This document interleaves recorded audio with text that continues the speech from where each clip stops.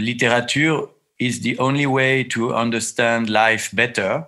If you want to become immortal, you will have to stop being human. You can hear the dead people. Hi, I'm Greg Mustreader, and this is a YouTube show on literature, culture, and favorite books of famous people, Book Person. Today, here with me is Frédéric Becbédère, a famous French writer, publicist, and TV star. Hi, Frédéric. Hello, how are you?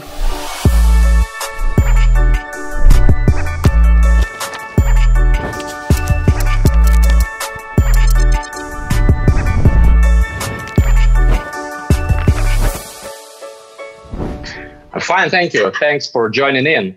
I would like to start by discussing, of course, literature. I think its role is significantly being shifted during recent years. People read less, they consume social media more. Are you among those people? Are you a person who started reading less and less gradually over the recent years? Oh, quite the opposite. I am not on social media. I don't have Facebook, Instagram, Twitter, nothing. And I read more and more. I really believe that literature is the only way to understand life better.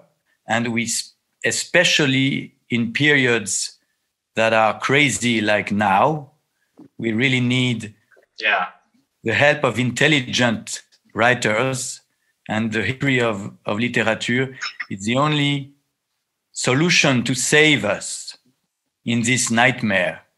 So what kind of books would you recommend to cope with such nightmare? What do you read to cope with it? I think the situation in Russia is quite the same as in France. We are in our apartments, we're like in a prison. We're not authorized to leave, right? So we should read, for example, Les Carnets du Sous-Sol, the Diary in the Basement by Dostoevsky. Mm-hmm. You know, he wrote the story of this man that is trapped inside a basement. And it describes, it's a very interesting way to make a positive thing of this reclusion. Also, you have the same in France, Voyage autour de ma chambre by Xavier de Maistre. It's in English, you could translate traveling around my room. Traveling, you know, Xavier de Maistre was a aristocrat in the 18th century, and he was in jail, and he wrote how happy he was staying inside his room. These two books can help now that we are trapped in this absurd present. Thanks for the recommendations. What else is on your bookshelf nowadays? Which books inspire you? This week I'm reading the short stories by Philip K. Dick. Philip K. Dick was a very important science fiction writer from California.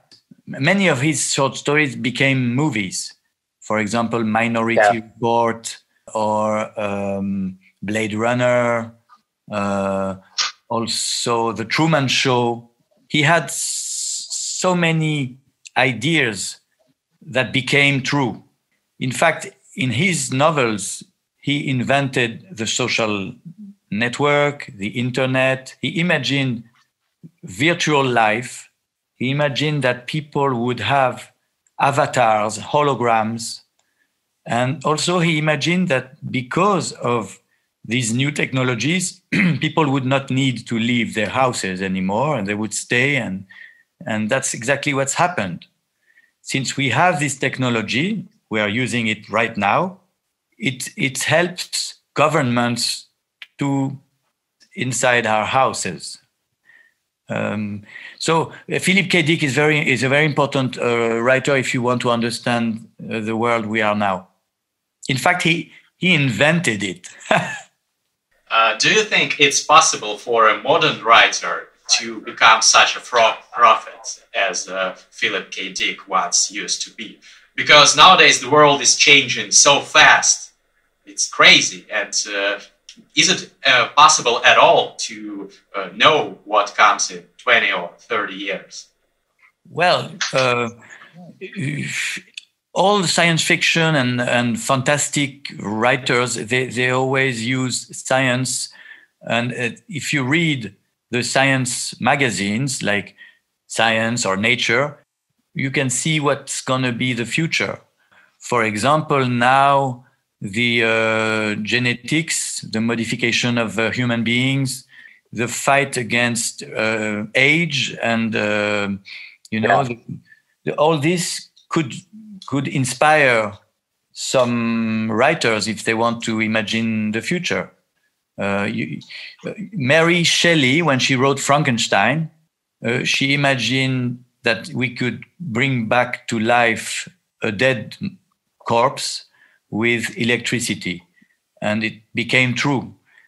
So if you want to imagine the future, just look at science. Well, that's obviously what you do as well with your novel Une vie sans fin, Endless Life. You definitely got inspired by science, and since you touched upon that topic, have your views on aging and possibly eliminating aging, eliminating death, have your views changed during the recent years following scientific breakthroughs? No, I still think that if you want to become immortal, you will have to stop being human. That's what I understand from the recent discoveries of medicine and science and biology and biotechnology.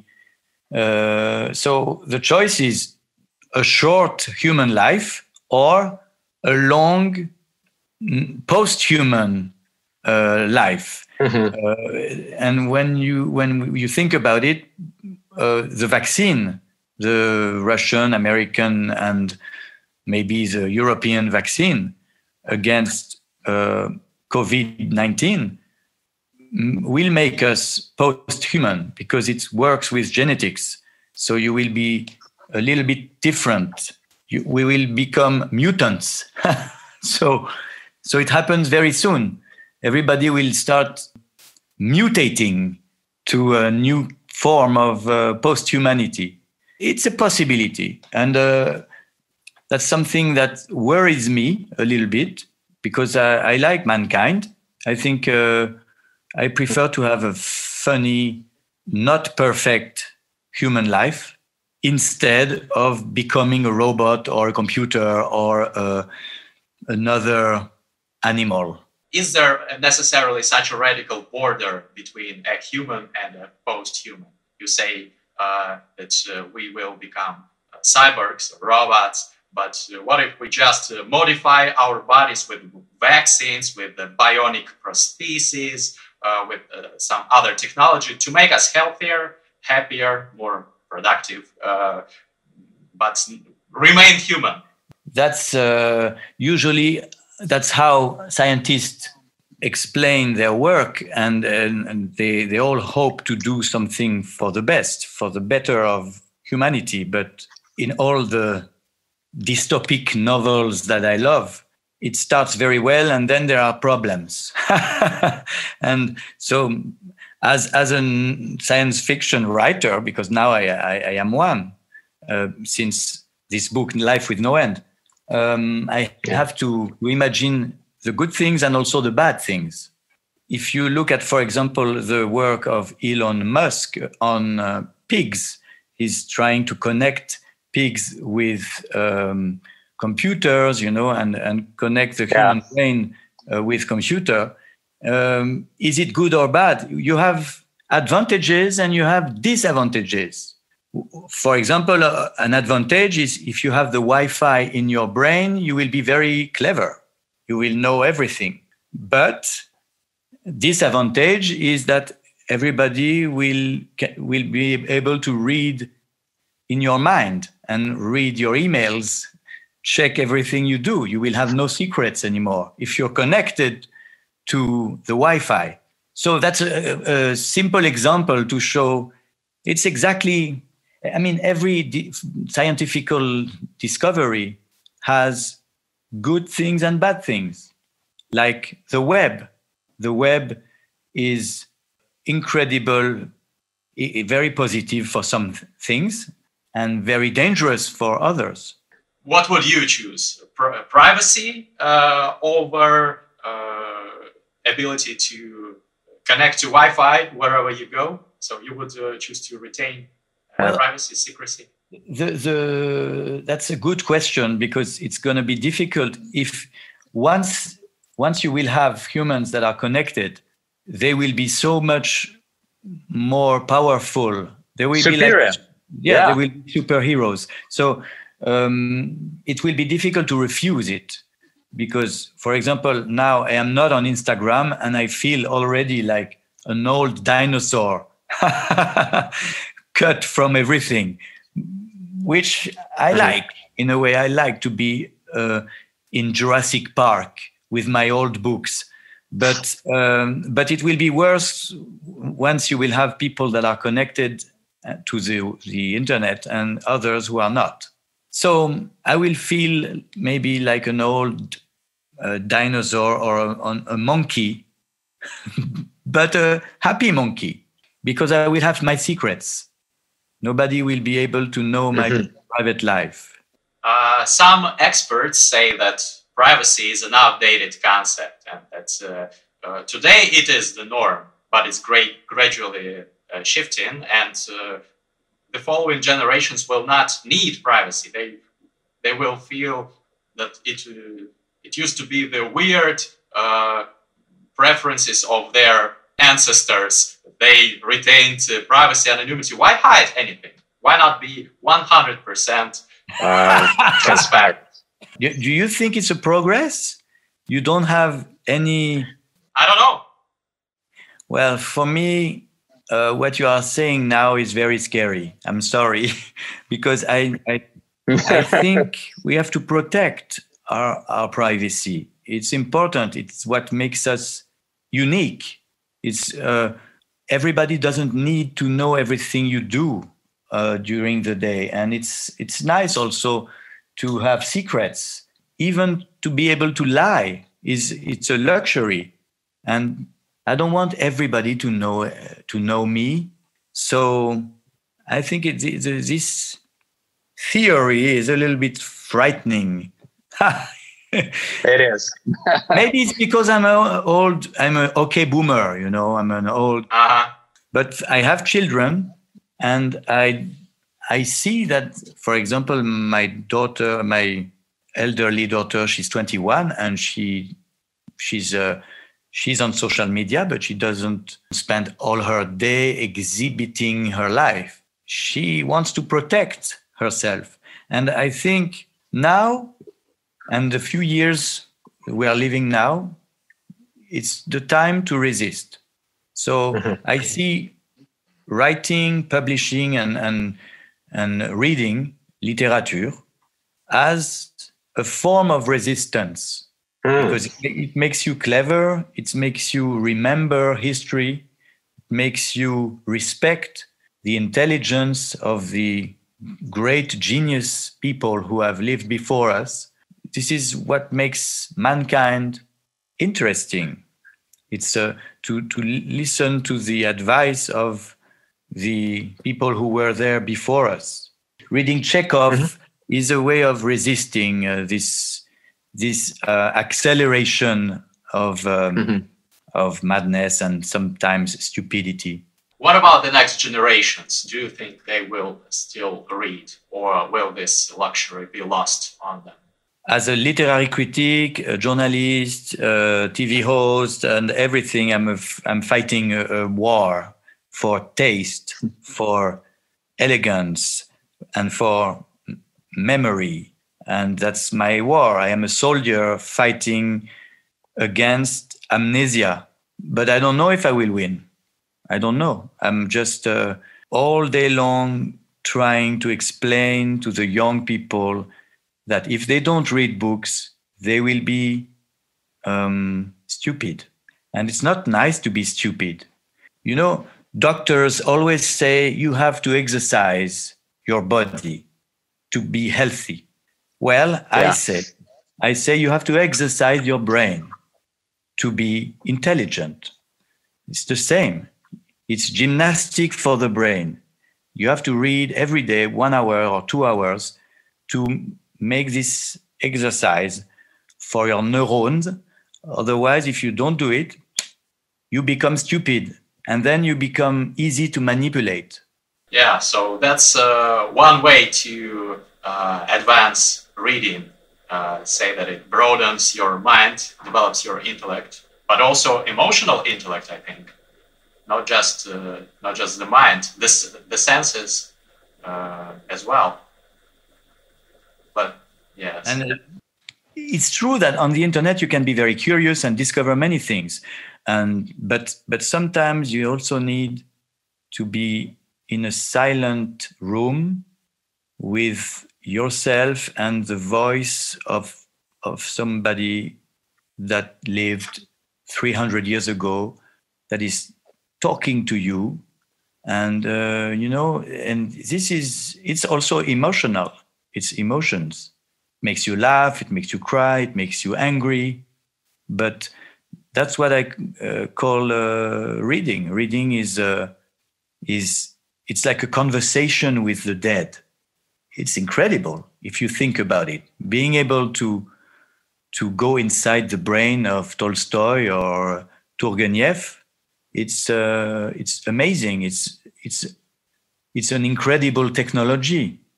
This is a victory over death to some extent that post-humans or transhumanists want to achieve.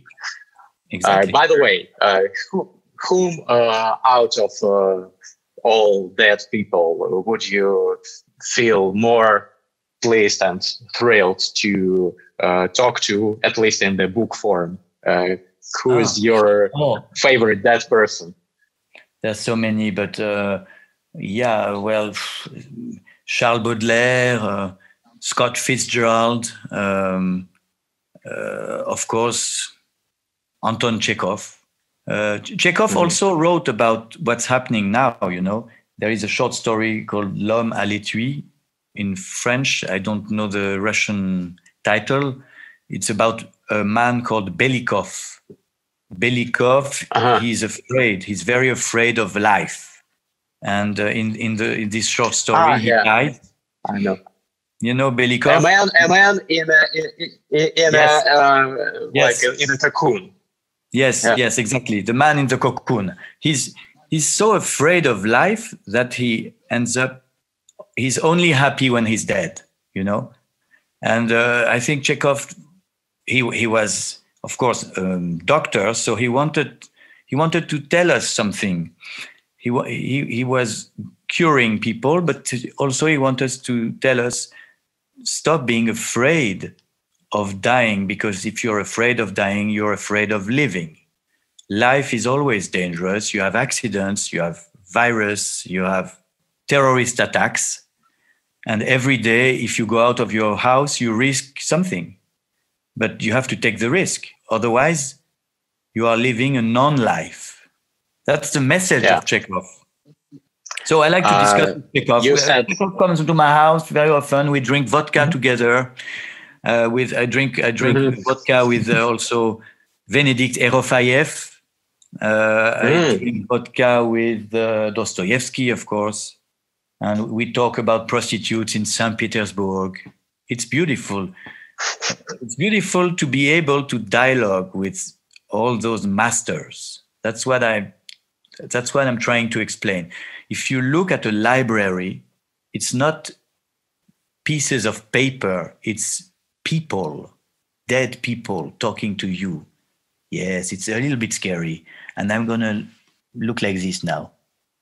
Dead people, they are talking to you right now. In every bookstore, every library in the world, you can hear the dead people.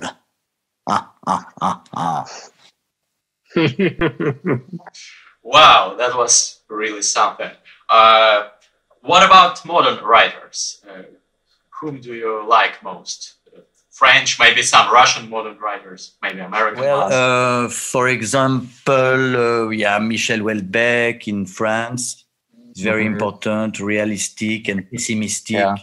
I like his humor, very dark. I like in Russia, Pelevin. I like many in America, Bret Easton Ellis. He's kind of cynical, but also he's a very. I like his violence. He's a violent writer. Yeah. Makes you react, and I like that. Yeah, it's important to read not only the dead. You're right. To encourage the living also. About modern Russian writers, do you know of, for example, Sergei Minayev, who has been influenced by you, obviously, a lot? Yeah, he's a friend. We met many times, and unfortunately, he's not translated in French, and I don't read Russian. It's a big problem for me because I would like to read Sergei, but Andrei, also my publisher at Gorodets, he's translated in French and he's very good. Andrei Gerasimov? Yes, he's translated in French. I like his work. It's important because I think Russian and French writers are very close. They have the same kind of pessimism and romanticism at the same time. And there are many common points. And that's why I think, a long time ago, some Russian writers spoke French. Turgenev was close friends with Flaubert. So they were... It's interesting to know to understand that there is a link between French and Russian literatures from centuries ago. Let's play a short game. You know of Ivan Bunin, the famous Russian writer, Nobel laureate. He was kind of famous for having a quick and witty phrase describing any of his famous contemporaries. He liked criticizing them mostly. For example, he said that Nabokov was a crook and a tongue-tied phrasemonger. And he had similar phrases for many other writers. In this game, like Bunin, I ask guests of the show to give short descriptions to some of the great writers of the former times or of contemporary times. Not necessarily criticism, not necessarily 100% like Bunin. So, short description, one phrase. Let's start with Victor Hugo.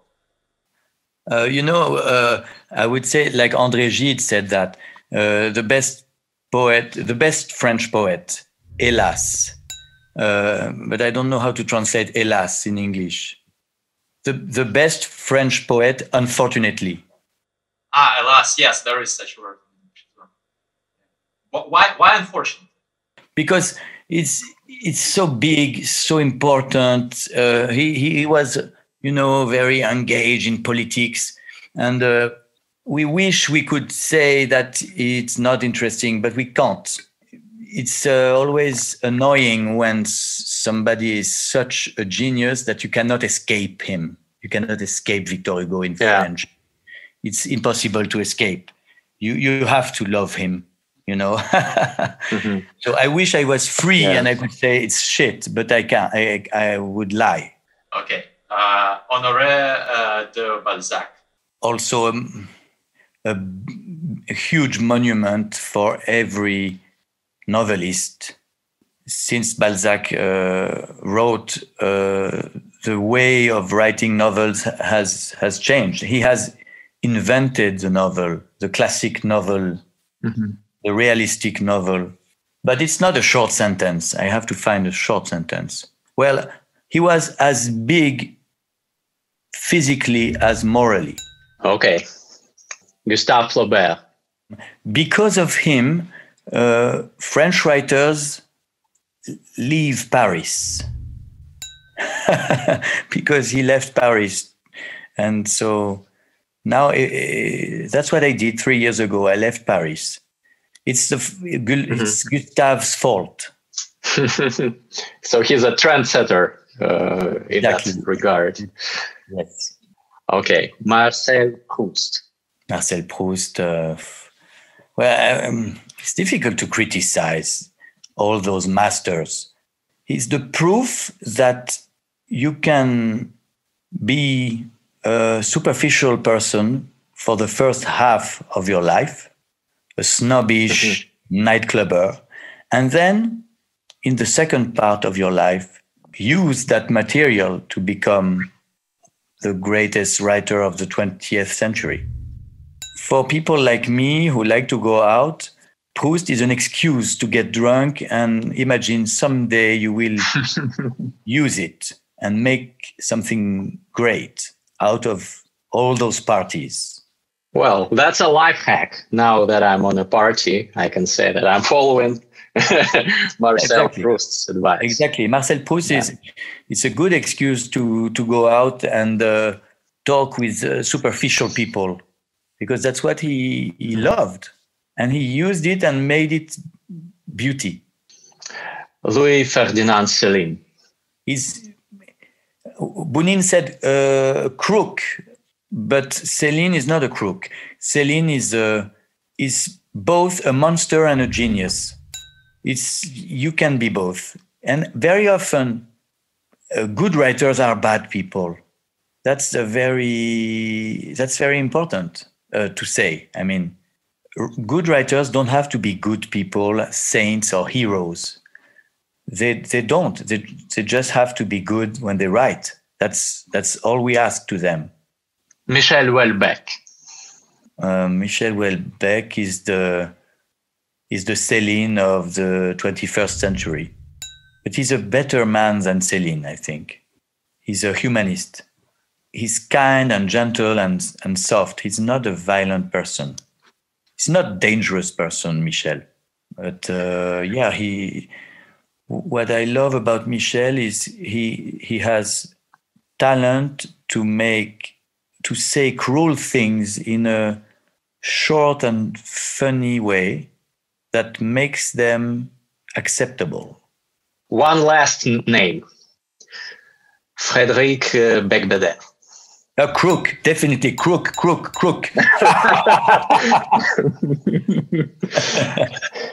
Yeah. Please tell me, what are you working on right now? You have a new novel coming out in France next year, right? I hope to be able to finish Un roman français, tome 2. The following, after Star Wars, you got The Empire Strikes Back. And I wrote a French novel 10 years ago, and I want to do the following of a French novel.